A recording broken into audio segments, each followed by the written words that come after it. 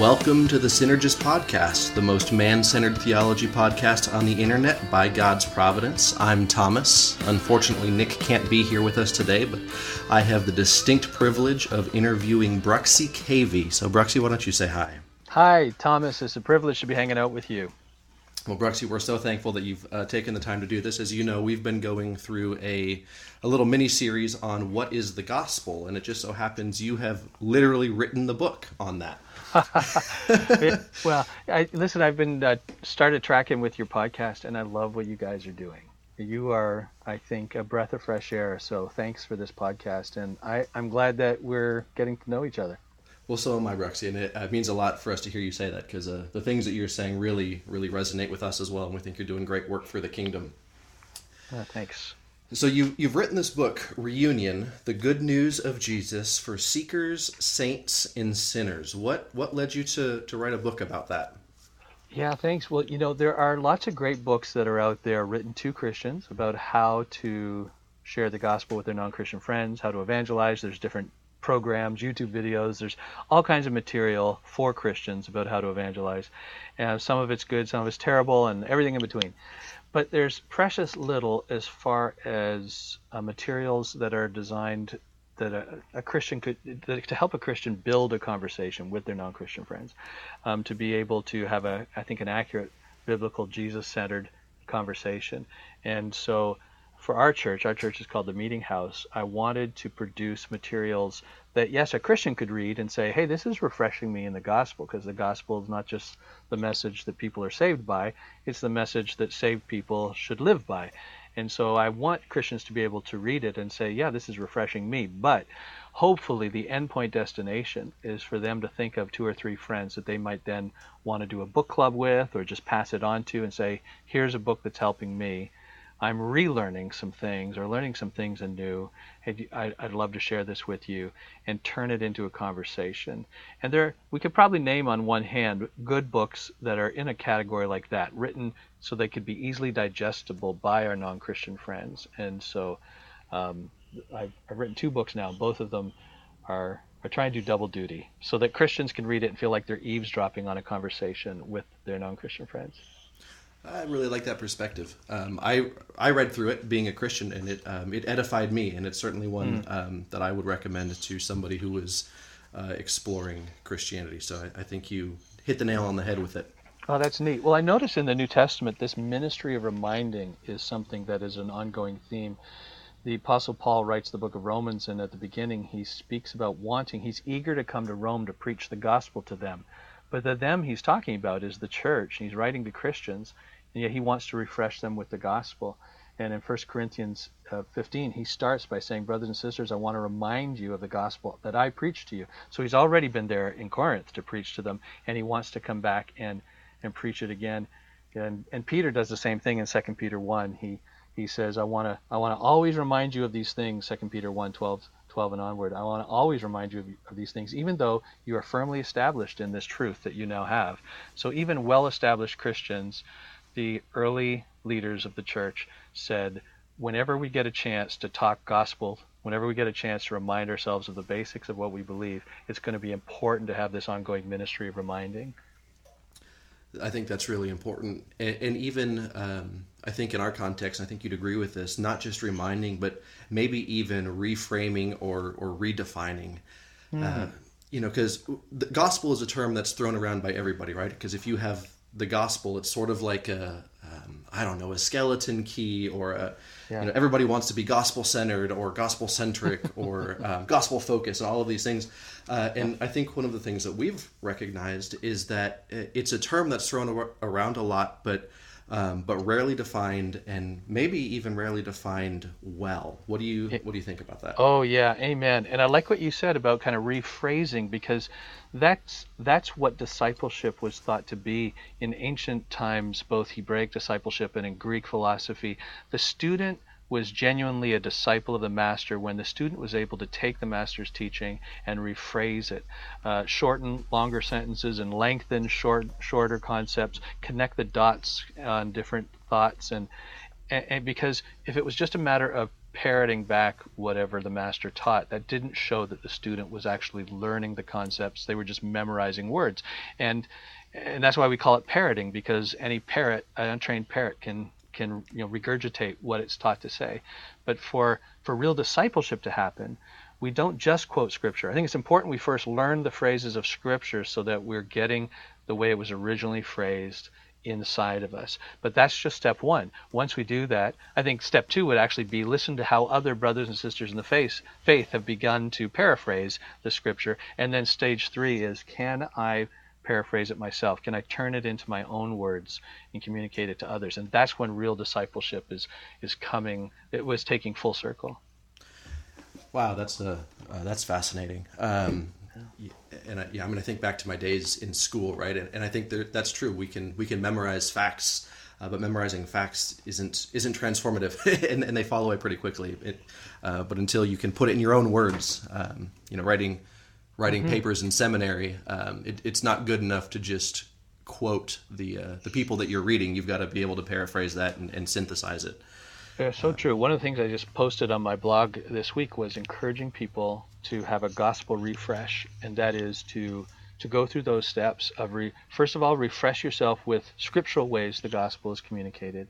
Then look at how different Christians who are wiser in the faith have paraphrased the gospel. I think sometimes even listening to paraphrases that I disagree with, that I think are emphasizing the wrong notes in the symphony, that I think maybe that I don't disagree wholeheartedly and say this is wrong. I just think it's either incomplete or it's a bad mix. And they're emphasizing the minors and they're leaving out what should be more emphasized. But even then, when I'm interacting with those mentally, that's helping my discipleship process. Just the thoughts of interacting with that, where do I agree, where do I disagree, is helping me grow. And then lastly, to say, okay, now it's my turn. How am I going to paraphrase the gospel in a few different ways? And I'll tell you, every couple of months, I sit down and say, Bruxy, I'm not going to rely on, I've written a book with hopefully some helpful paraphrases, some mental hooks, some rubrics, some ways to think about it. But every so often I stop and I say, okay, don't just regurgitate what now you've done, and say, what if I had to start afresh? How might I rephrase the gospel today, just to keep my mind engaging with the material, not falling into simple regurgitation. I think that's really powerful. And so tell us a little bit. I've heard a little bit of your story, but I don't know if our listeners has. You've not always been where you are now theologically. Isn't that right? Oh, that's true. It's been a fun journey, man. I grew up, I've always been even within evangelical camp. I grew up Pentecostal, first of all. I'm really grateful for my Pentecostal background. It laid a good root system in me, but I always felt a little too non-Pentecostal to be a good Pentecostal. I don't know what you call it. Too Baptist to be a good Pentecostal. But I just grew up with that. And I remember thinking, well, maybe this side of heaven, that's as much of a feeling of home as any Christian could ever hope to experience. So I'm just going to bloom where I'm planted. And I never thought I would ever not be at a Pentecostal church growing up, but I also just never fully felt like I fit in. I mean, I had some very experiential friends who really, typical what you might hear with Pentecostal conversation, saying things like, I just sense the Holy Spirit here, and I would say, well, I think the air conditioner just kicked in, or whatever.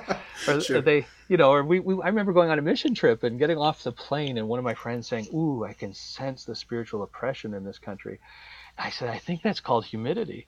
That's a terribly judgmental. Do you not sense it back at home? I mean, our materialism is pretty in our addiction entertainment center is pretty oppressive. But anyway, so I'm really grateful for my Pentecostal background, but I always felt a little bit like there was a fit that wasn't quite working. Then I went to seminary and went through my Calvinist phase. So.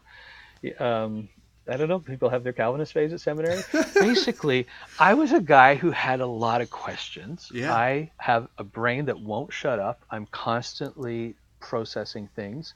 I think I wore out a lot of youth pastors through my teen years, just showing up in their office. What about this? What about that? And so it really became a race for my brain. Whoever got there with some system of thought first that could answer my questions won my loyalty.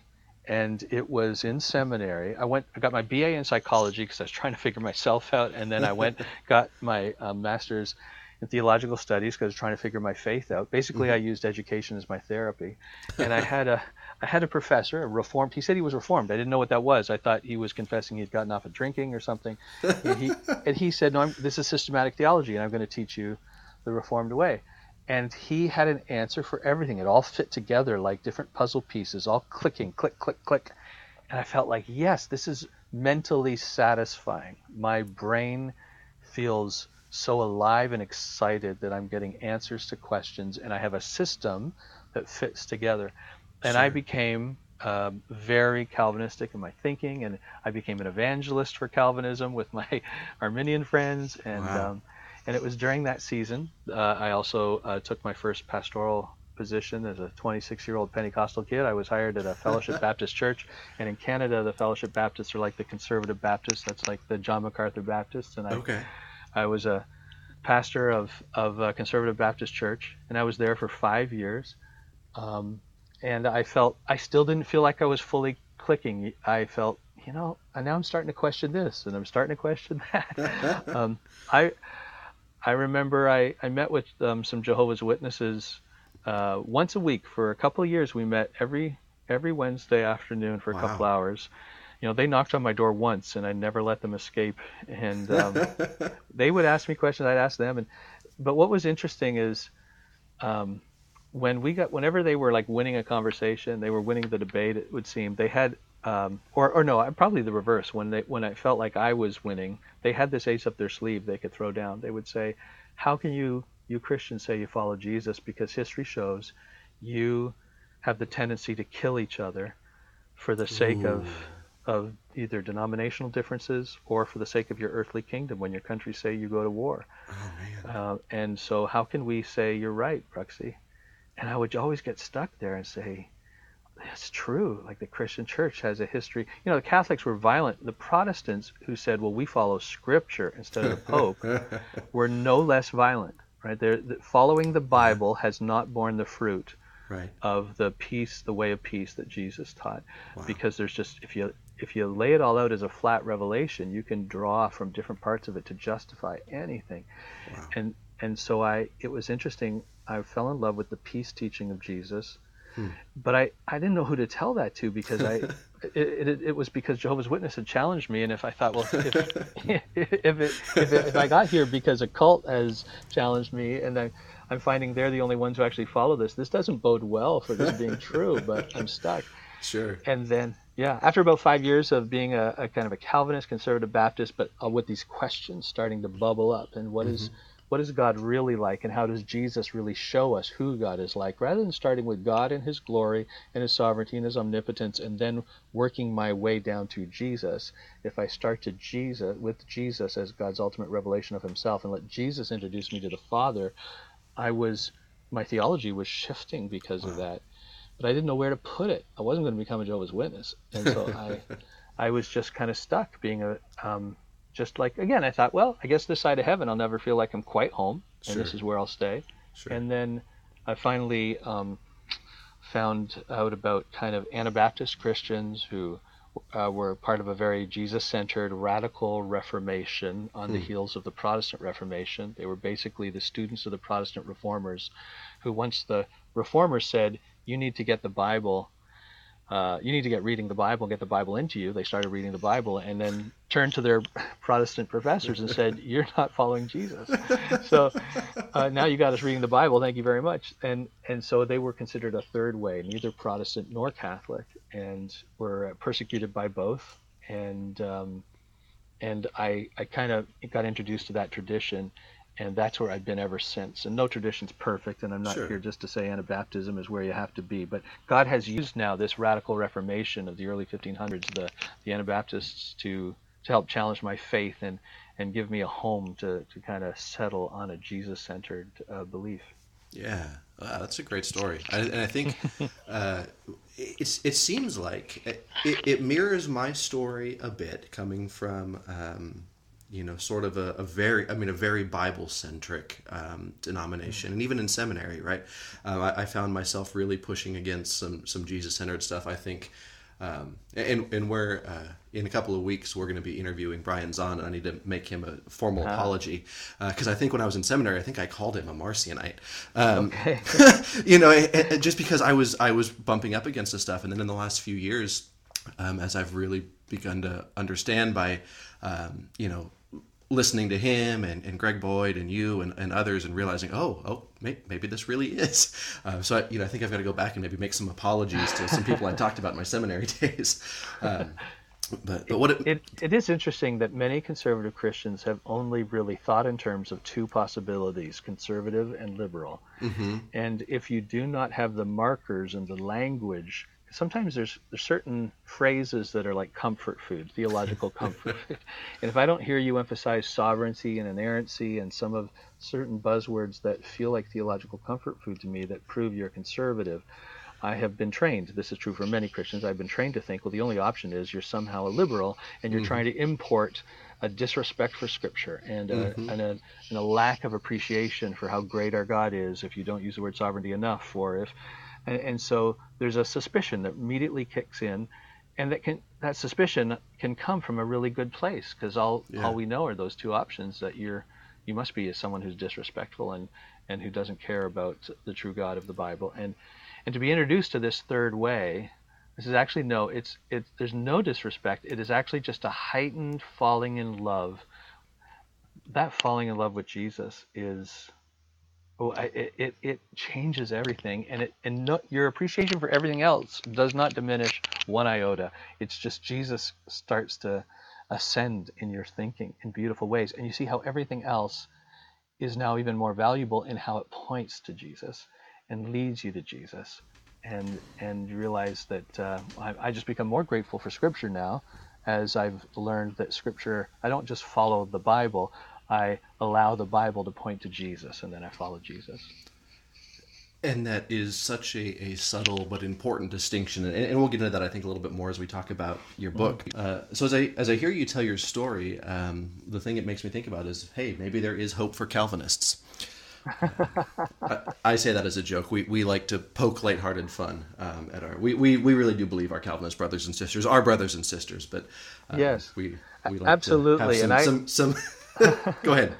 I've learned so much from their rigorous, clear-headed desire for clear-headed thinking, and for a real rigorous attention to the detail of Scripture, and they always spur me on, as brothers and sisters should.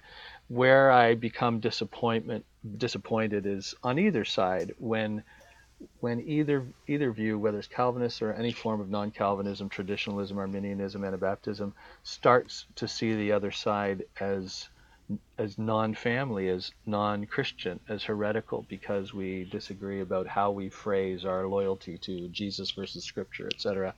Then I think, they make baby Jesus weep, I think. Yeah, and that's such an important distinction. There's a difference between, in family dialogue and debate, and then outright war or whatever you want to call it. And I think we need to, when we have these conversations, as serious as they may be, we need to realize that they are in-house conversations. Mm-hmm. It's we're going to be spending eternity together, so we might as well start trying to practice that now.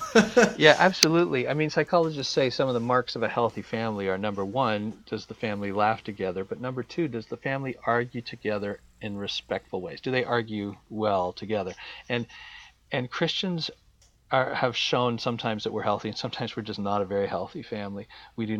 We should be able to have an argument among family members around the dinner table without fear of who's going to get kicked out after dinner's over, and that's not something that Christians have modeled well. We have such potential to show the power of the cross of Christ to build together one new humanity, as Ephesians 2 says, when we show that He pulls together people who approach many things differently but still hold Christ in the center. And so when I can talk to a fellow Christian who really disagrees with me on many things, but we can show how we disagree respectfully and in unity, I think, now there's a glimpse of the kingdom of Christ. There's a gospel moment that I hope the world sees. And yet there's just too many Christians, I think, who play the heresy card all too quickly once they hear someone say something that they don't agree with. Oh, that's so important. In that, I mean, I think it talks about how we need to maybe redefine unity, where unity does not necessarily mean 100% agreement on every issue. We need to find out what our true unity is. You know, that old quote that's, you know, attributed to John Wesley, although it probably wasn't him, right? In essentials, unity. In now I'm forgetting it. In non-essentials, liberty. In all things, charity. Yeah. But I think the older I get and the more I read, the smaller that list of essentials I think becomes. It gets down to Jesus, right? Do we agree about Jesus? And after that, there's room at the table for disagreement. And I've been bad at that myself. I mean, as I get older, I think I hopefully get a little bit wiser and start to become maybe a little bit more patient and understanding and welcoming. Yeah. And so that I say this to our pastors here at the meeting house. We have a number of pastors on staff, and whenever they get a chance to speak, I always say every sermon that you preach is going to have a product and a byproduct. That is an intended outcome and kind of the unintended outcome that feels like it's just going to happen on the side without you naming it. Wow. So the product is going to be whatever your topic is. Let's say you want to teach on why you think women can be in leadership, or you want to teach on complementarianism and why you don't think. Either way, if that your product, your intended outcome is that you have been clear about your position, and you hope, if you're a pastor, that you have been convincing and your congregation is being led in the direction of your church distinctives. But the byproduct is hopefully increased unity in the body of Christ. And that's going to happen through tone and through the way you talk about the other position with which you disagree. And so we have an opportunity with every sermon to have an intended outcome on the topic, whatever the topic is, but a byproduct that increases the unity in the church by how we talk about those we disagree with.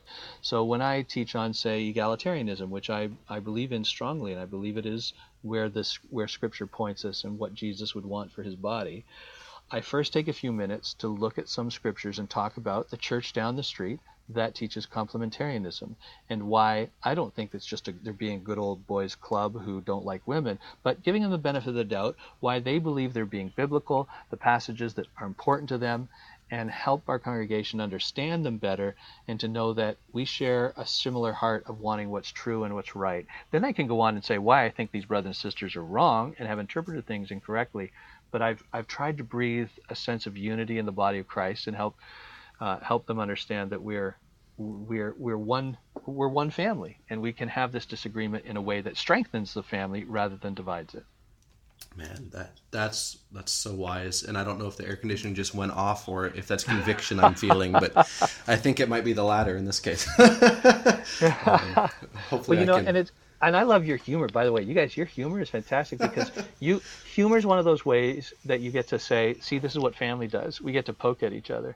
So I'm not advocating for kind of a walking on eggshells, we got to keep the unity, but actually robust disagreement, argument, debate, and even kind-hearted humor that says, this is what family does with each other. Welcome to the party. That's good. Yeah, we agree. And we think if we can laugh together, and sometimes, at each other's expense, but lovingly, because who doesn't pick on family members, right? I mean, totally.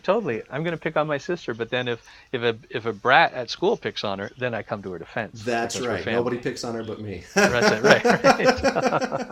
Well, that's pretty good. So in your book, you break down the gospel in one word, the gospel in 3 words, and then the gospel in 30 words. In the gospel in one word, it's a word that begins with J.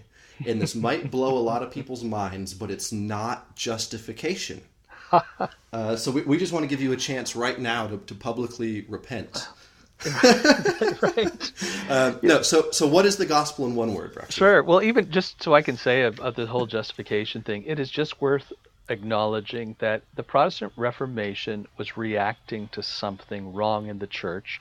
Yes. And when you have a reactionary theology, you will tend to overemphasize the solution to the thing you're reacting against, but that doesn't mean that you have nailed the best presentation of the gospel for all time. Right. So I grew up thinking, how could the gospel be anything else other than justification by faith? And I wouldn't say it's something else. I would just say it's something greater than, it's more glorious than. And it includes justification. But the Anabaptists didn't emphasize imputation, imputed righteousness, which is righteousness that's reckoned to a guilty sinner, that is declared over you. You are righteous even though we all know you're still guilty of the crime. The charges are dropped. I mean, that is true. You are justified. You are declared not guilty. But the Anabaptists said, yes, but what about impartation, not just imputation, which is that God goes beyond declaring you not guilty, and he actually makes you not guilty. He remakes your heart. He births a new spirit in you and gives you his spirit. These are promises that the prophet Ezekiel said, a new heart, a new spirit, and then God's spirit coming into us. And so we are actually reborn and remade. He who knew no sin takes our sin so that we might become the righteousness of Christ, not just declared not guilty, but becoming not guilty and freshly born souls. And that's that newness of creation, the healing of our sin, not just the declaration that we're not going to get punished for it, is an aspect of the gospel that sometimes is underrepresented. Regeneration, not just justification. And so, justification, I understand why the Protestants were emphasizing that, but we who have grown up post-Protestant Reformation in Protestant circles, we have to remember that we have inherited a way of communicating the gospel that was important for the time, but is not necessarily the best way moving forward to emphasize. It's, again, all the notes are there in the symphony, but sometimes when you emphasize the wrong notes, the desired outcome is not what the composer had in mind. It's a really great metaphor, a good picture. And I think we sometimes do the same thing with Scripture that we do with the Protestant Reformation, and we think that Scripture and or the Reformation happened in a vacuum, and we sometimes forget that every document we have, especially in the New Testament, was occasional. Right? Yeah. It was written to a particular group of people in a particular time for a particular reason, addressing particular things. Not that there isn't universal truth from that can be gleaned out and reapplied, but the same thing with with Martin Luther and John Calvin and all these others, as they were responding to something. Right. When we understand the Reformers' teaching in context, just like when we understand the Apostles' teaching in context, then we will get what becomes the transferable principle for all time and every place. But first you have to understand what they're saying in context, not just the words that they're saying, but the meaning behind the message. So you asked me about the gospel in one word. No, it's not justification, it's Jesus. That's the J word.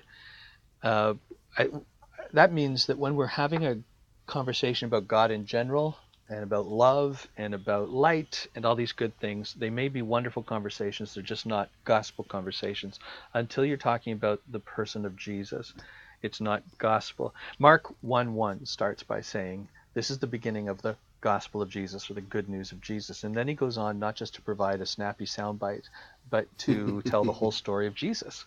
And it's actually because of Mark chapter 1, verse 1, that all of what we now know as the four Gospels were called the four Gospels, because Mark called his Greco-Roman biography of the life of the Messiah, he called it a gospel, a good news story.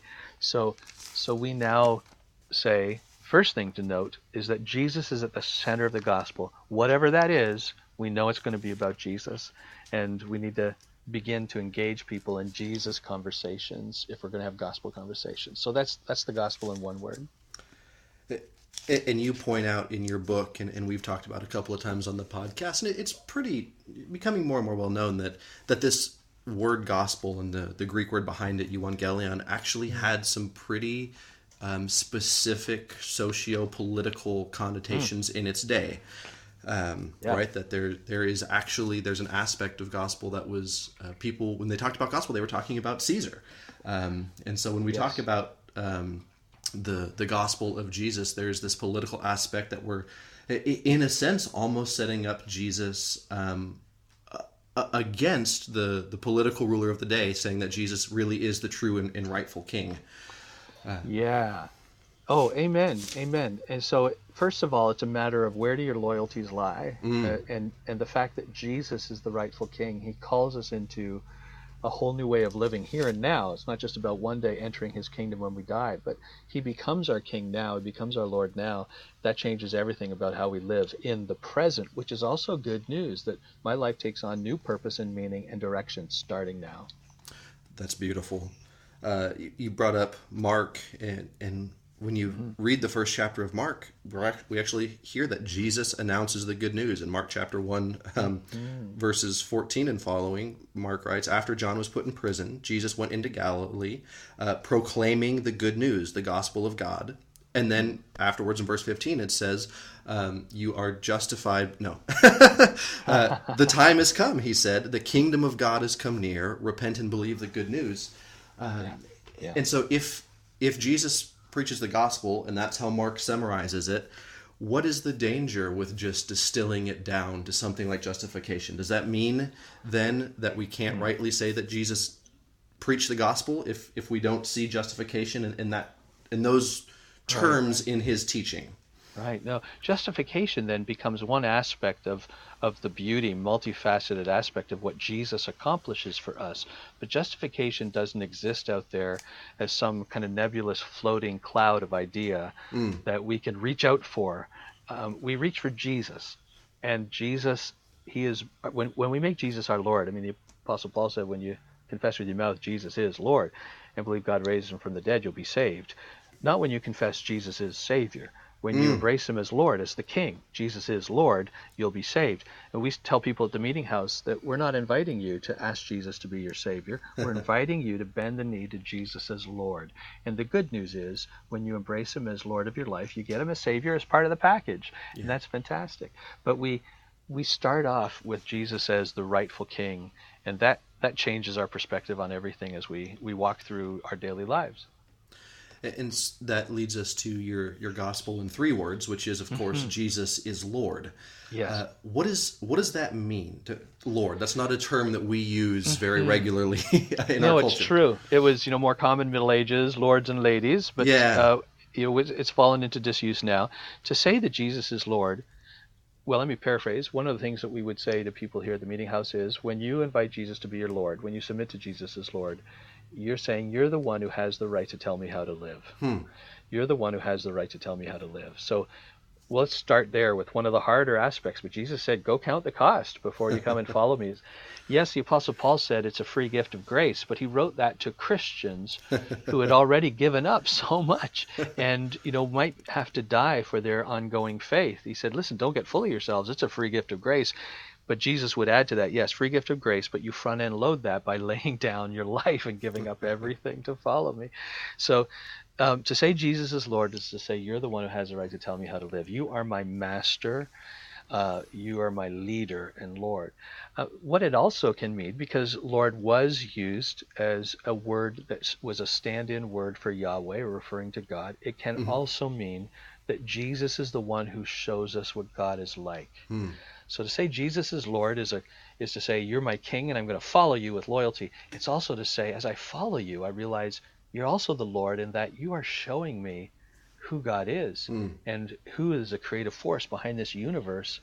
That I can see most clearly in the face of Christ, in the life of Christ, in the teachings of Christ.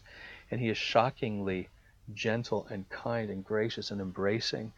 And to say that's the force behind all of creation, it changes even the sense of the universe that I live in. To say I wake up every day in a different world with a different mindset if Jesus is showing me what God is like. Oh, that's beautiful. That's beautiful.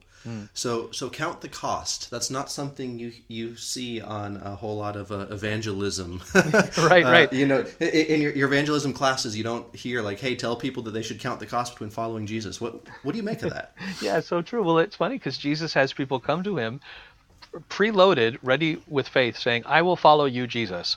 And his only response, Jesus turns around and says, "Well, foxes have holes, birds have nests, the Son of Man has nowhere to lay his head." In other words, you want to follow me? I don't even know where I'm going to be sleeping tonight. Are you sure you're up for this? I mean, that is his evangelistic pitch. It feels like it could be a Billy Graham moment right there and then. Right. And the organ will play, and we'll pray the sinner's prayer. And instead, he says, no, I don't think you're ready.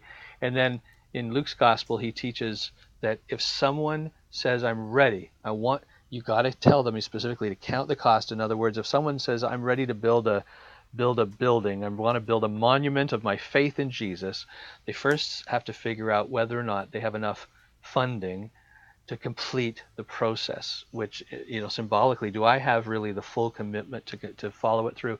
Because if not, he says the problem is that a builder, will get a monument half built, and then they'll run out of funding, they'll run out of fuel, and now it's worse than if they had never committed, because you now have a half-built monument to failure. Mm-hmm. And in the spiritual terms, I can remember when I was younger, in my zeal, I had many friends pray the sinner's prayer. Mm-hmm. I was an evangelistic chap. I did street evangelism, door-to-door evangelism, brought friends to church for every evangelistic sermon that there was, including there's a presentation called Heaven's Gates and Hell's Flames that was really this powerful, emotive presentation to get people to avoid hell and turn to Jesus. And I had brought so many friends who would pray a sinner's prayer at some emotional event, and then the next morning at school, they had buyer's remorse. It was like spiritual hangover from getting drunk with fear the night before, that they had to pray a prayer to get out of hell. That they would say, I don't know what I did last night. No, they didn't want to come back to church next week. They weren't now passionately excited about Jesus. The problem is that we never got them to count the cost. We used emotional manipulation to get them to pray a quick prayer based on fear, and then afterwards, and then years later now, someone can come back to them and say, try Jesus, he'll change your life. To which they can respond, you know what, I did and he didn't.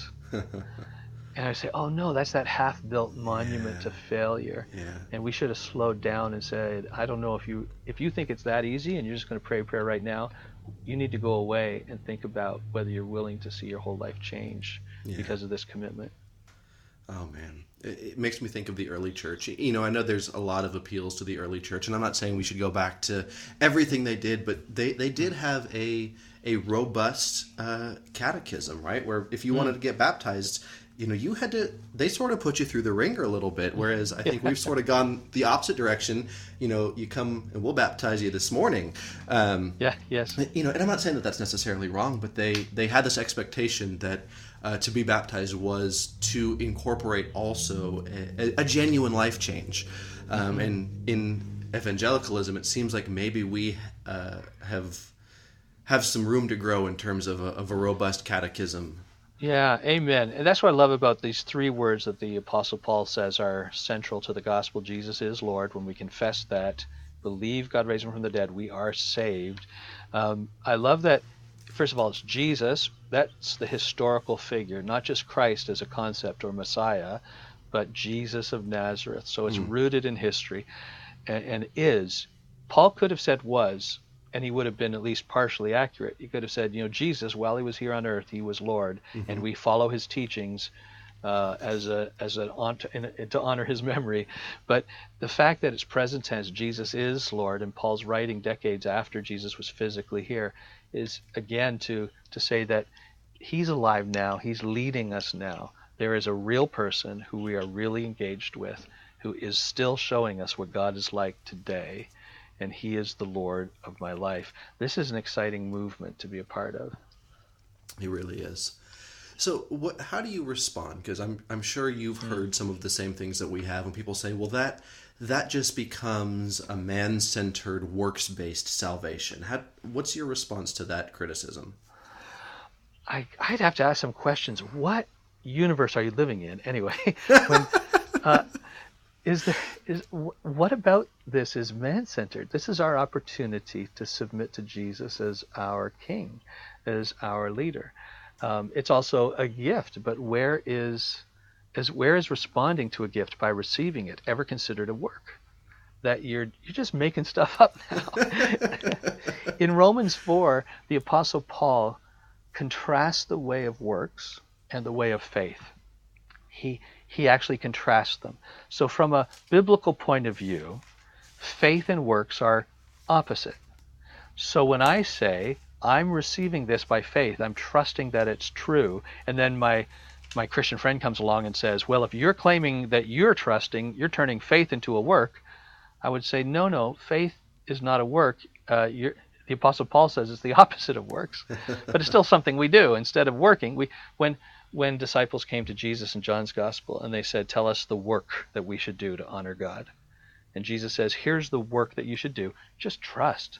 In other words, there is no work you have to do. You just simply trust, but it's still a thing you do. But it's not a religious effort. It's just simply trusting. And you're freed up to do that. And not in Scripture or in any discourse that I'm aware of in culture is simply receiving a gift considered a work. I feel like that's a case for someone's theology overriding both Scripture, that contrasts faith and works, and then also just basic reasonable thinking and how language works. That's a good response. So I was having a conversation recently with somebody, and I'd like to get your opinion on this. The relationship between salvation and vocation. And it seems like in evangelicalism we have drawn a sharp distinction maybe between the two, that there's saved and then there's what you do. In my contention, and I think you'll agree with this, maybe you won't, is that really those things are two sides of the same coin. But, in terms of what we're called to do and who we're called to be and being saved, how do you see those as either being interrelated or not?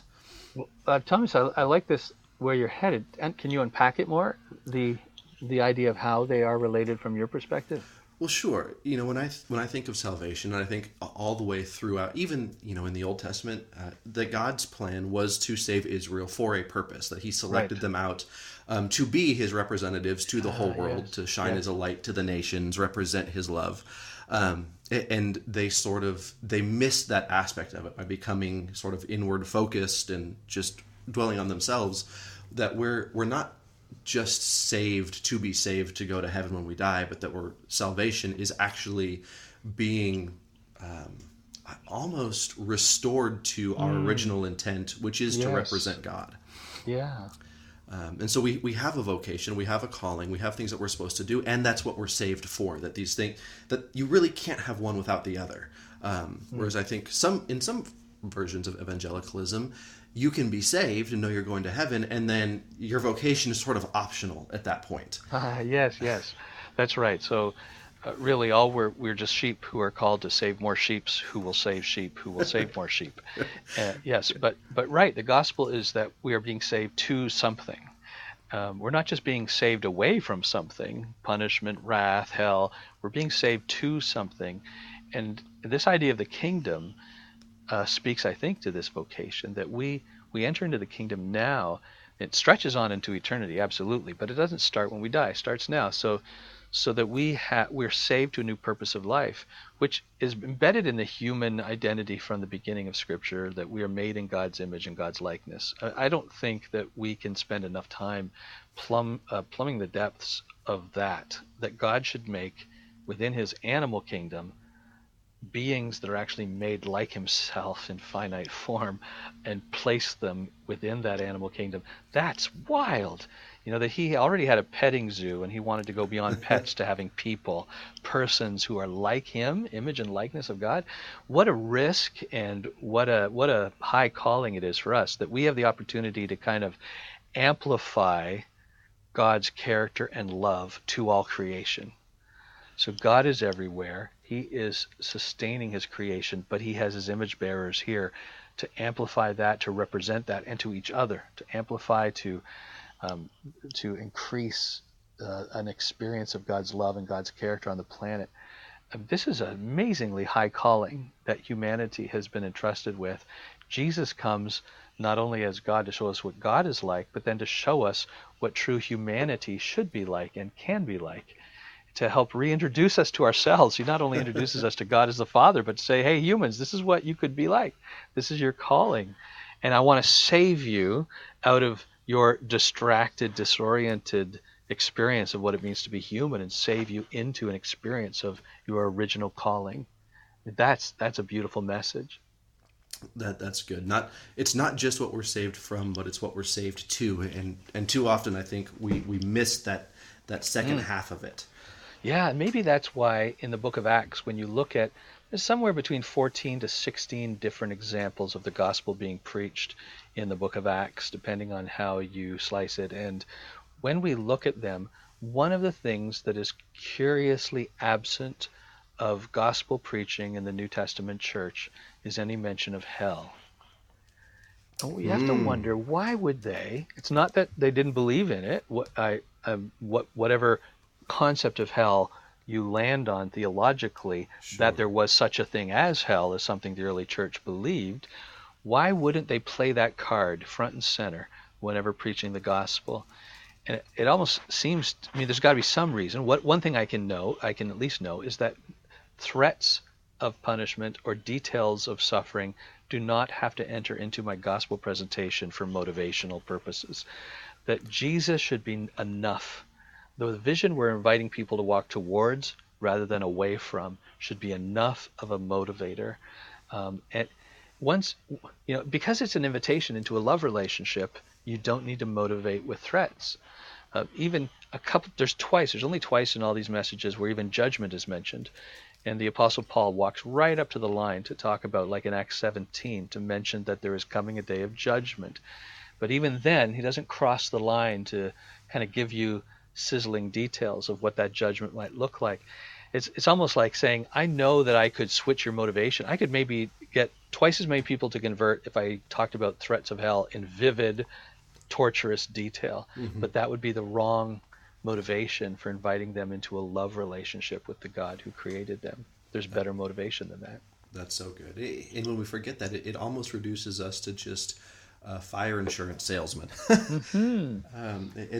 And that's not what we see. I love, if you've read N.T. Wright's The Day the Revolution Began, he has this quote in there that I just go back to all the time. He says, "We've Platonized our eschatology, substituting souls going to heaven for the promise of new creation, and have therefore moralized our anthropology, substituting a qualifying examination of moral performance for the biblical notion of human vocation, with the result that we've paganized our soteriology, our understanding of salvation, substituting the idea of God killing Jesus to satisfy his wrath for the genuinely biblical notions that he explores later." That's good. Only he can put it so well. Right, I know. And it takes forever just to unpack like one sentence. Yes, yeah. That's why his books take a year to read. Yeah, they're like theological syrup. You got to add water just to be able to digest it. Yeah, but that when all of these things they're not necessarily wrong, right? Hell isn't necessarily wrong. No. But when we reduce it to this, then it becomes something that it was never intended to be. Sure. Well, the Great Commission, Jesus gives himself as the only motivating factor for why we should fulfill it. All authority in heaven and earth has been given to me. Therefore, go. That's it. Yeah. It's not people are lost and dying and on their way to hell. Therefore, go. People are X, Y, and Z. Therefore, go. It's no. All authority in heaven and earth has been given to me. I'm at the center of everything. That should be really good news. And therefore, based on that, go. And then we go, even our motivation for going is Jesus-centered, as is our message. Yeah, that's so good. It's not just what we get away from, but it's what we get. We get Jesus, and that, like you said, that should be good enough. And we don't just get Jesus in eternity, right? We get Jesus now, right? And what that means in terms of, you've probably seen the traffic, what that means in terms of justice now, and what that means in terms of, racial unity now, bringing the kingdom forward. I've heard some people say, I can't put anybody to it right now, but if this is what it's going to look like in new creation, every tribe and tongue worshiping together, brothers and sisters in equality, then shouldn't we, at least to the best of our ability, try to replicate that now? Oh, absolutely. And so then we're living in a way that actually, our churches become kind of outposts where people can experience a taste of a different kingdom that has a different culture. Every kingdom has its own culture, and our culture is identified by the fruit of the Spirit. And so a culture is not just the rules of how to behave, but it's also the vibe, the feel of being in that foreign land. And the land of the kingdom of Christ, which we should experience whenever Christians gather together, gives people an opportunity to kind of taste the culture of Jesus and to sense the love, joy, peace, patience, kindness, goodness, gentleness, self-control. These are beautiful markers of the kingdom of Christ, and sometimes we just don't emulate that very well on Twitter or Facebook or in church. Sure. And Well, and I'm sure I'm as guilty of that as anybody else. but yeah, we all do it imperfectly. It's true, but Yeah. it's worth calling ourselves back to an excitement and a delight to model kingdom culture in our engagement with other Christians. Yeah. So just for a minute, what do you think, because again, to go back to the early church, and not that they're perfect, but they modeled this, and in 300 years sort of overtook an empire without ever passing a law or swinging a sword. And then for the next 1700, we Christians have been trying to bring about the kingdom, so to speak, through worldly means. And so what's the difference between modeling the kingdom and sort of legislating the kingdom? Yeah. I understand that the concept of the kingdom can be confusing to those who are able to grasp for power. When the church has been able to taste power, the first thing that gets redefined is the kingdom. Because now the temptation is to think of the kingdom in political terms, in terms of force and power and geography, that we're going to set up that kingdom in this country, and this will be a Christian country. And then for a country, in a fallen world, for a physical country to exist, you have to use violence or the threat of violence to either obtain the land and to maintain the land from invaders. And so there are so many compromises that start to be made in following Christ once we start to redefine the kingdom as this place here and now where we will lead it politically. And so then you need laws. You need laws for a society to exist. I understand that. I don't begrudge my nation having laws, but I don't think that the Christian kingdom of Christ should be finding its example in a political kingdom where they rule by law. Because the kingdom of Christ changes hearts. There's a bunch of citizens with changed hearts who should be discipled in how to live by love as opposed to the way of law. The Old Testament shows us an example of an earthly kingdom, a political kingdom, a kingdom that does have law, but the New Testament then is the way of love. And this is also the difference between the kingdom of Christ and the caliphate of Muhammad. That the caliphate, the Muslim caliphate, is very similar to the Old Testament theological political kingdom. The caliphate is a national present, a worldly goal of Islam, and so Sharia law makes sense within a Muslim point of view. But Jesus doesn't give us Sharia law, he gives us Sharia love, which is to say, Sharia just means the way, and so he gives us not the way, it's an Arabic word for a way. He doesn't just give us the way of law, he gives us a way of love. It's a whole different way of learning how to relate to one another in the kingdom. And it gets polluted when we try and fuse that with any earthly political national identity. That's brilliant. I often hear people say, well, it was a different culture back then. It wasn't a democracy, and so we have to think about things differently now. But my response to that is often, well, if Jesus had wanted to institute that, he certainly could have. Right? He had the power and the authority. He could have come in ruling with a sword. As a matter of fact, that's what everybody expected him to do. Right. And he disappointed them when he didn't. So I'm not necessarily sure that counts as an answer, that just because we can through our system of government, that doesn't necessarily mean that we should. Oh, absolutely. No, it's the great temptation that Jesus was faced with in the wilderness, right. And the church has been faced with it ever since. When we can taste power, and we, at what price though? Just to get this nation back to God, that kind of talk. When was there ever any such thing as a Christian nation? Nations are not Christian, people are. Right. And in fact, the church should be populated with people who are committed to being ambassadors to the nation of the United States of America or of Canada or of whatever country we find ourselves in. We are ambassadors to that nation. We're not products of that culture. That's such a good framework. Paul tells us we are citizens of heaven. That's where our citizenship is, and that's not the old. This world is not my home. I'm just a passing through. But it's more of a. We are emissaries too. Yes. That's good. Well, right on. I want to be respectful of your time, but if you could, for just a couple of minutes, talk to us a little bit about the relationship, the emphasis on the Bible and Jesus, and how you see those interplaying with one another. Yeah, it shouldn't be controversial to say what I'm about to say, but whenever I say it, there's somebody who is thrown into a tizzy. So let me say, as Christians, we should learn to read the Bible, study the Bible, understand the Bible, but we should do so we can follow Jesus. We don't just follow the Bible. We let the Bible inform us on Jesus, absolutely, and then we follow Jesus. Jesus says, follow me, and he never compromises on that stand. Again, in the Great Commission, he is the one who has all authority. He says, teaching them to obey everything I have commanded you. He puts his teachings and his way and his authority at the center. He invites his disciples to follow him from the beginning. And yes, Scripture leads us to Jesus, much like John the Baptist pointed to Jesus, and we're grateful for Scripture, but we don't just follow Scripture, we follow Jesus. Now, this should be Christianity 101. But you know how we talked earlier, how for some people they think there's only two options, conservatism and liberalism. And if you don't sound like a conservative, well, you must be trying to sneak in liberalism.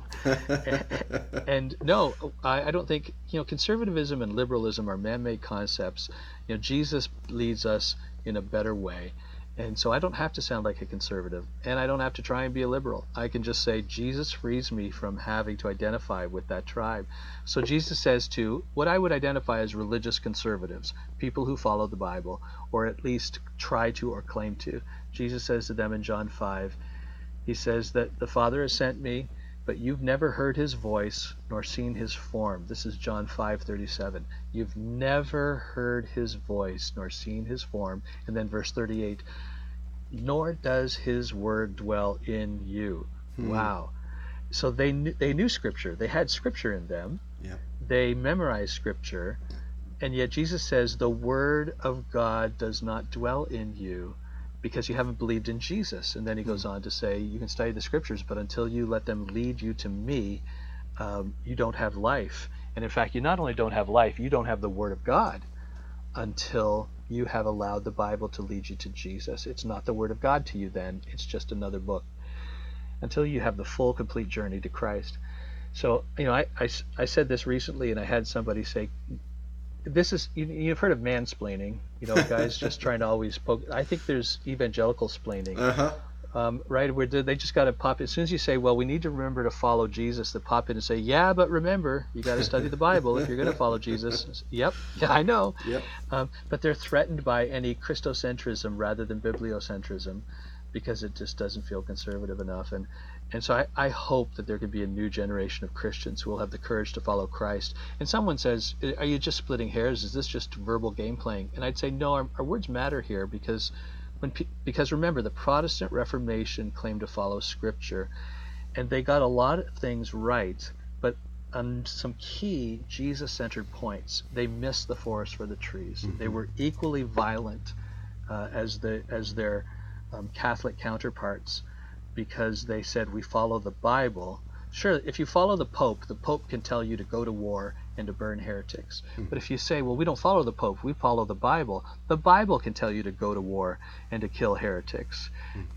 If you follow the Bible, it doesn't necessarily end with Jesus in the center until you see it as the stepping stone to Christ.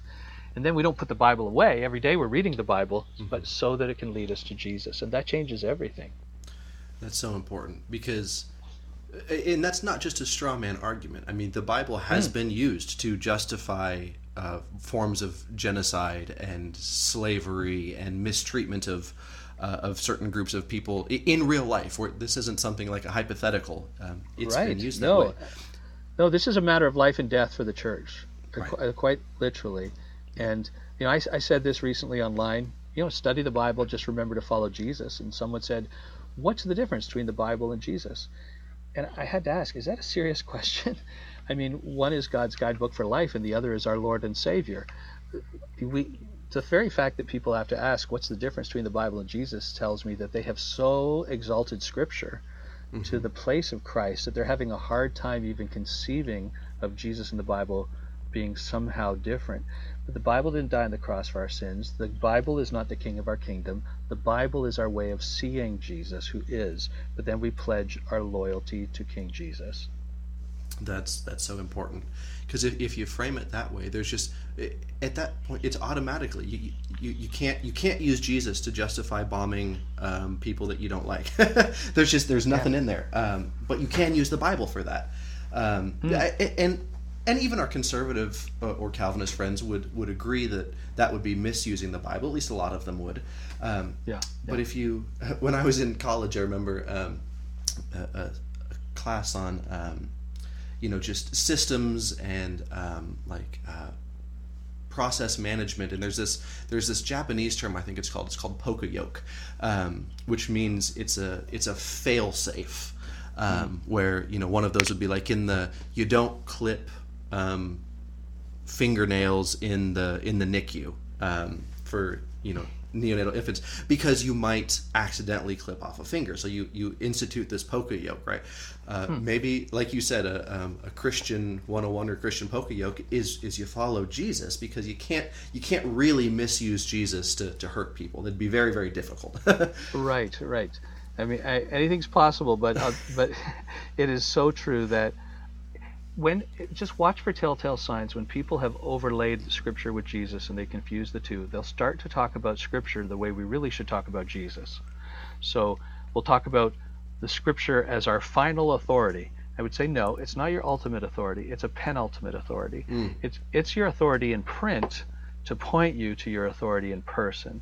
But then the ultimate authority is Jesus. All authority in heaven and earth has been given to me, says Jesus. Again, as soon as I say that, my conservative friends say, yeah, but where did you read that? You read that in the Bible, as though they've somehow caught me in something that doesn't make sense, but it makes perfect sense. The Bible points us to Jesus, but make sure we follow Jesus. That shouldn't be controversial within Christian circles. It has become controversial since the Protestant Reformation, and I would love to call the church to repent and to follow Jesus again.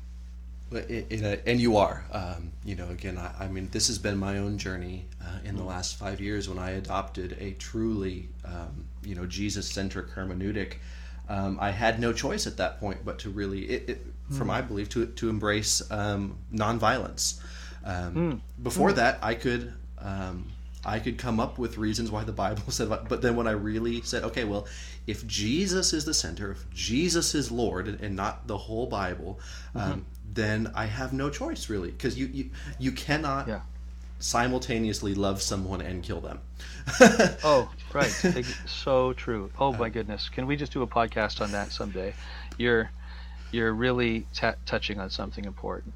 Hey, so I'm being told that I need to get to my next appointment. Yes. Time has flown, and this was a lot of fun. Well, Bruxy, thank you so much for your time again. You're the author of Reunion, which you can find lots of places, and you just came out with a new, what you're calling, was it Anabaptist Alpha? Is that how you're calling it? Yeah, Anabaptist Alpha course. That's right, the Reunion Study Guide. Yeah. It's an 8-week course that just helps Christians and non-Christians come together and commit to 8 weeks of learning the core message of Jesus. And where can people find that? Amazon or anywhere you buy books. Very good. Well, we'll make sure we link that in our both your book and the study guide in the notes to the show. Bruxy, thank you so much for your time. It's been just a pleasure chatting with you. I hope we can do it again soon. Thomas, I would be happy to hang out with you guys anytime. Really appreciate it. All right. God bless you, brother. All the best to you. All right. Bye-bye. Okay. Bye-bye. Well, folks, that was Bruxy Cavey, the teaching pastor at the Meeting House, author of Reunion. Should pick it up. Once again, thank you for listening to The Synergists, the most man-centered theology podcast on the internet by God's providence.